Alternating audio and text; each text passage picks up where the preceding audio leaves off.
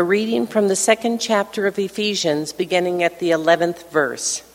Therefore, remember that at one time you Gentiles in the flesh called the uncircumcision by what is called the circumcision, which is made in the flesh by hands. Remember that you were at that time separated from Christ, alienated from the commonwealth of Israel, and strangers to the covenants of promise, having no hope and without God in the world. But now in Christ Jesus, you who once were far off, have been brought near by the blood of Christ. For he himself is our peace, who has made us both one and has broken down in his flesh the dividing wall of hostility by abolishing the law of commandments expressed in the ordinances, that he might create in himself one new man in place of two, so making peace, and might reconcile us both to God in one body through the cross, thereby killing the hostility. And he came and preached peace to you who were far off, and peace to those who were near. For through him we both have access in one Spirit to the Father. So then you are no longer strangers and aliens, but you are fellow citizens with the saints and members of the household of God, built on the foundation of the apostles and prophets, Christ Jesus himself being the cornerstone, in whom the whole structure, being joined together, grows into a holy temple in the Lord. In him you are also being built together into a dwelling place for God by the Spirit. This is the word of the Lord. And if there's any children in the room who would like to join me for a children's message, you can join me right back here in this room.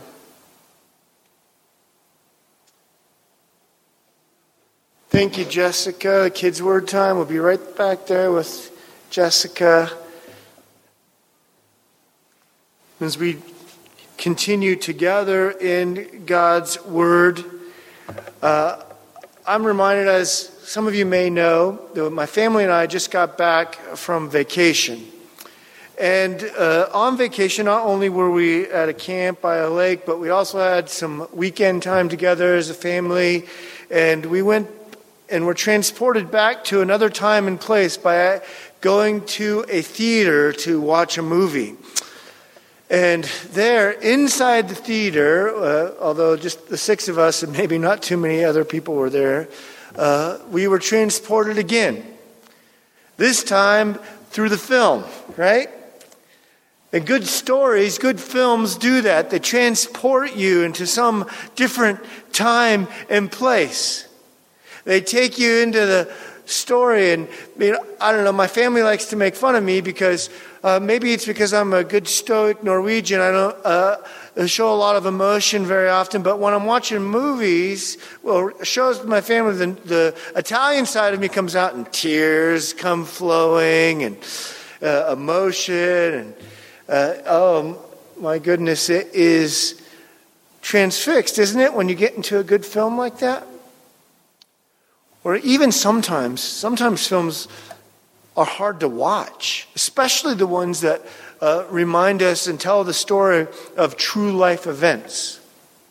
I can't help but think of the powerful nature of that film, Schindler's List. I mean, who enjoyed watching it, right? And yet it was powerful and important. And even the heroism that would later be displayed in that film in the light of the terrible human depravity that was related to us there. Even the heroism was complicated with human selfishness. And on a much greater and grander scale, I remember when I got to an early showing in Los Angeles of The Passion of Christ. And I'll never forget the stunned silence in the room as the film came to a close and displaying for us the power of what Christ had done on the cross. It wasn't easy to watch. And some of us, as we walked out of that theater silently, felt the power and love of God and all that He had done for us, and were in awe. And some of us, I know one of our guests was a Jewish rabbi that evening, walked out stunned by its power and confused by what it could possibly mean. As we come to God's Word, and we'll do that in this book of Ephesians, we'll recognize its power, maybe even experience its love that Christ is communicating to us through His Word. But unfortunately, like a powerful film, sometimes when we come to the Scriptures, we come out feeling the awe and love of it, and sometimes we come out confused, maybe even cringing at some of its phrases. Maybe like you do when you show your kids an old movie from your youth, and you're like, oh, we talked like, we said, oh, we don't say that anymore. But sometimes we walk out of the film and walk away from Scriptures not really sure that it really has anything to say to us. But of course, the Word of God is no mere film. It's greater than any great blockbuster. God's Word, ultimately Jesus, the Word made flesh, doesn't just have the power to take us into another story. It actually has the power to transform us. And so my prayer, my invitation is that as the scripture that we've heard read for us by Jessica today reminds us, that we would come into the dwelling place of God by the Spirit as we enter into this text. That we would not only recognize its power, but receive that which God is doing through it. And so we're going to walk through this book of Ephesians that one scholar calls the sparkling gem of the New Testament canon. A canon is just a way of saying it's the authoritative, it's the authentic, true story. Another scholar put it like this, that no part of the New Testament has more contemporary relevance than the letter to Ephesians. They'll even go on to say its importance as God's message to the modern church has been recognized in a variety of ways. So it's not just important to the first century, it's important to us here in the 21st century. Let us come into its presence and not just walk away recognizing its significance and somehow powerful, but not knowing how it connects with us. Let's invite the Holy Spirit to unpack and reveal for us what God has in store. Now let's provide some context. Let's go back to Mediterranean and to Ephesus there. That was, as historians and other scholars will report, it was the 5th largest city in the region. It was a cosmopolitan area. And this letter that went to Ephesus and the church there and to the whole region, and most scholars and many agree that it was an encyclical letter, which means that this letter was meant to be passed around from city to city and church to church. And so Paul is speaking to a cosmopolitan region where business transactions, folks are seeking their good through and value through their success in the world and business. There's all kinds of, not unlike our world today, pluralistic experiences with God. Temples and pagan worship services. And there are even those who were seeking new realities in their sexuality, and those reaching new plateaus and celebrating their citizenship as Roman citizens. It was this pluralistic, cosmopolitan environment that a Jew would speak to this Roman Greco world. Now, what an odd combination. Because the Jews and the Roman Greco world, they didn't have much of a melting pot. It was more like a collision. And the Apostle Paul, this Jew, speaks about these realities as he writes this letter. In chapter 1, you kind of get a hint of his own story, although he doesn't tell it explicitly. But as he speaks, as one Greek scholar pointed out, that from verse 3 to verse 14 in chapter 1, it's one very long sentence. Now, there were no verse numbers or punctuation in the Greek, but it was eloquently written to remind us of the power of God's grace. Why? Well, the Apostle Paul, you may know, used to be Saul, and he, who had been an esteemed Jew, also was concerned about those blaspheming Christians. Even overseeing, we know at least one death of a Christian, probably more, until he encountered Christ, until he encountered the rich mercies of God in Christ Jesus.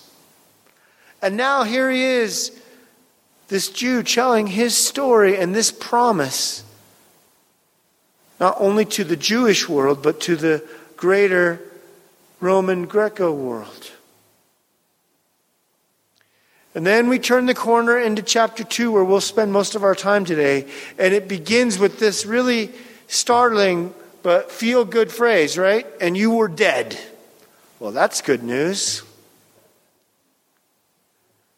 You were dead in your sin and trespasses. Sometimes a Band-Aid just won't do it. Sometimes you need greater intervention. Sometimes you need a physician to help you with that wound. Sometimes relationships can't just get fixed between the husband and the wife or the two friends. They need a counselor or a pastor or another friend to intervene. If your heart stops, you don't do CPR on yourself. You need an intervention greater than yourself. And when you're dead, you need someone who can overcome death. And this is Christ Jesus, our Lord. And so he says in those famous verses, Paul does for us, in verse 8 and following in chapter 2, after telling us we were dead, for grace you have been saved through faith. And this is not of your own doing that anyone can boast. It's the work of God in Christ Jesus our Lord. And because of that good work, we move from death to life. Intervention by the only one who can do it. You can't, I can't, only God can. And therefore, we are God's workmanship, God's work of art, created for good works that he has prepared for us.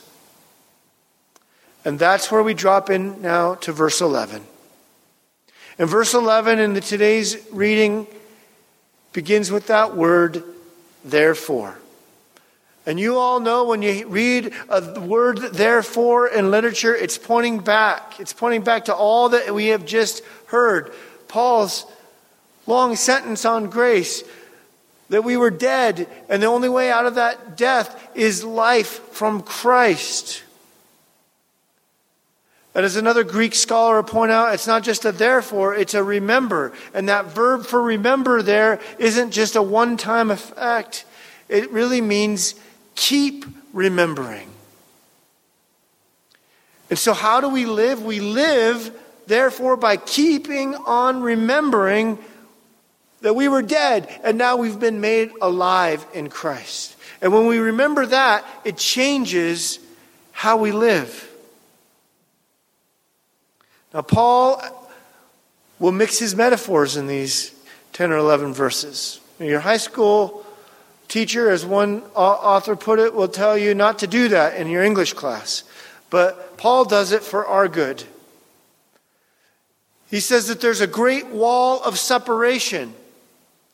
That wall of separation is first because of our sin between us and God, but it also extends between us and one another.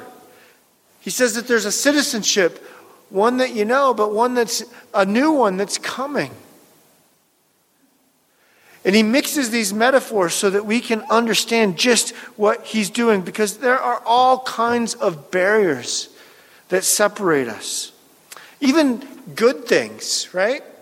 Like not more than a week ago now, maybe 2 weeks now, we were celebrating the 4th of July. I don't know about you, but my family was enjoying patriotic songs and watching the fireworks. It brings us together. Of course, real quickly, the rancor of politics separate us.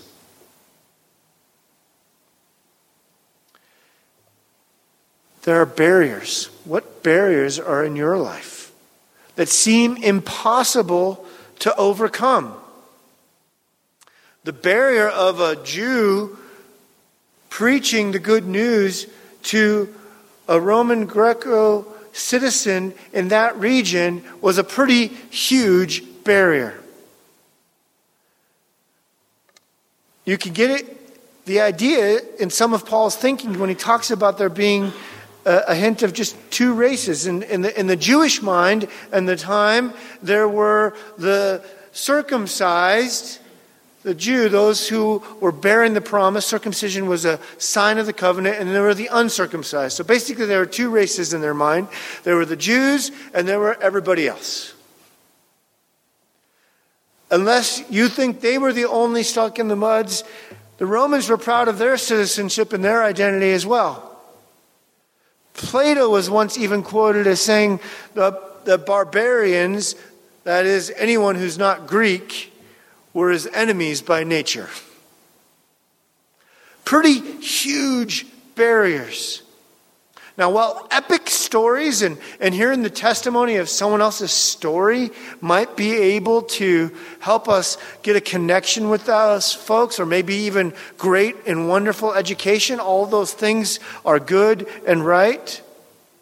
None of them have the power to break down those barriers. Those kind of barriers that we have seen separating us from God and from each other for generations, not just in the first century, but even our century. And everything in between. On our own, left to our own devices, without God's intervention, we're just different shades of green. Let me tell you what I mean. Bishop John Reed, I read about his story this past week. He was a bishop and servant in Australia.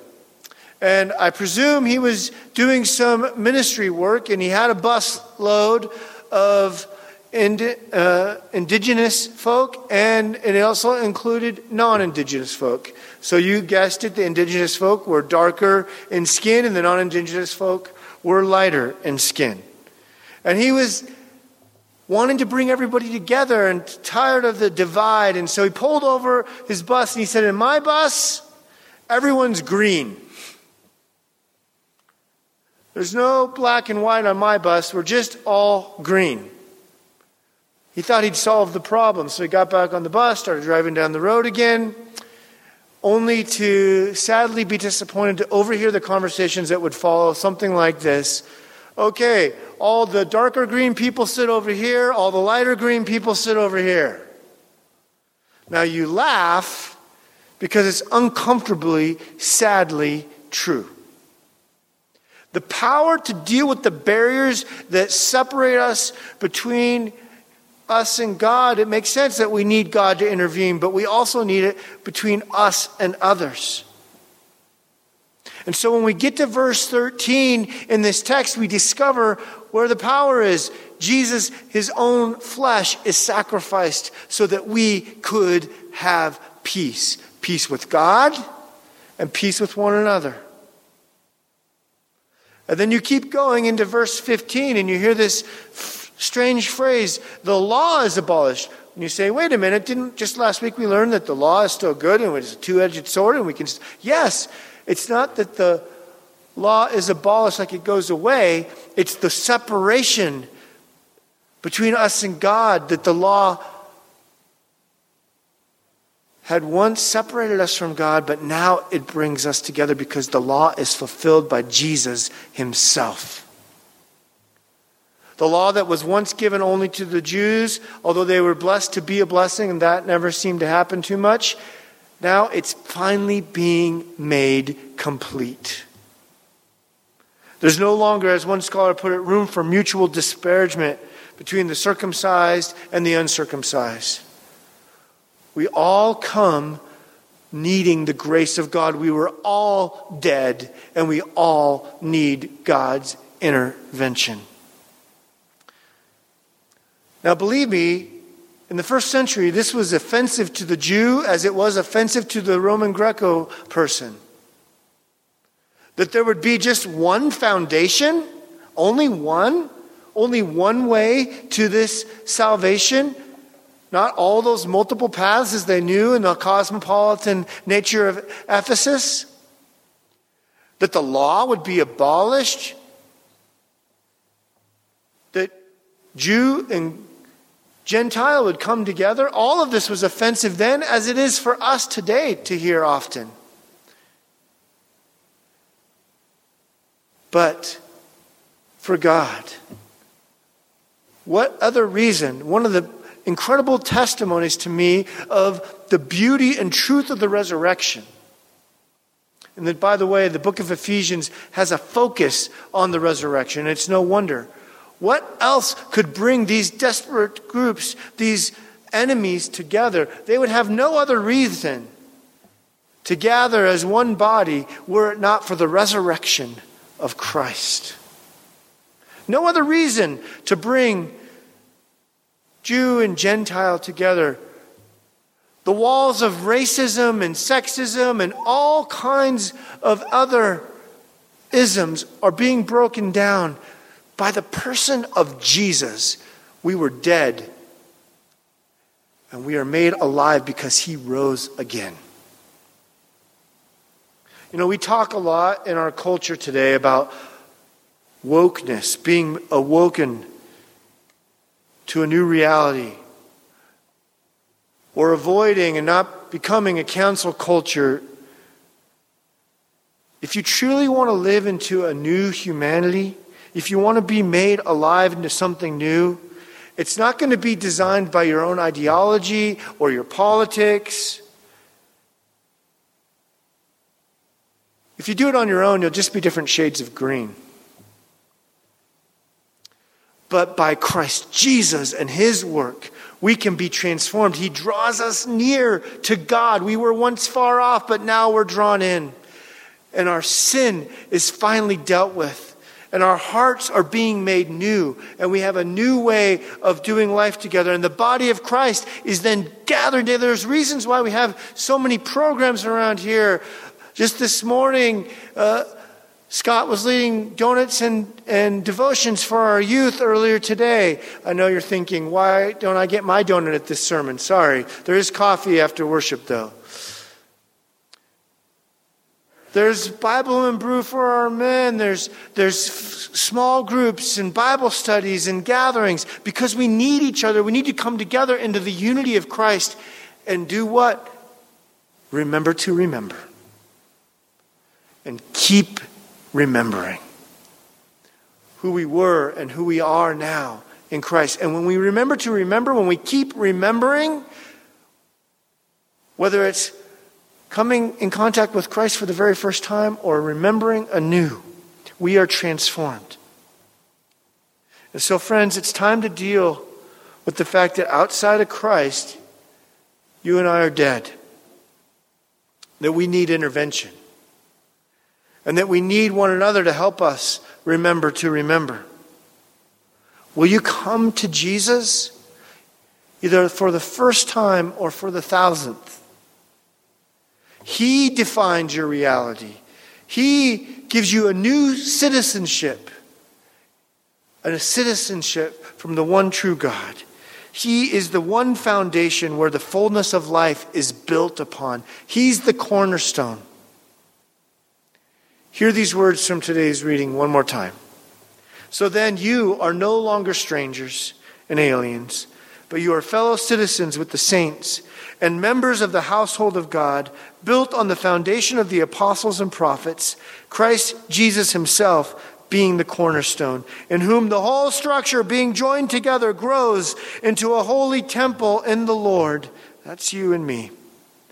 In him you also are being built together into a dwelling place for God by the Spirit. Remember to keep remembering, and let his Spirit transform you. For you were once dead, and in Christ you are now made new. Amen.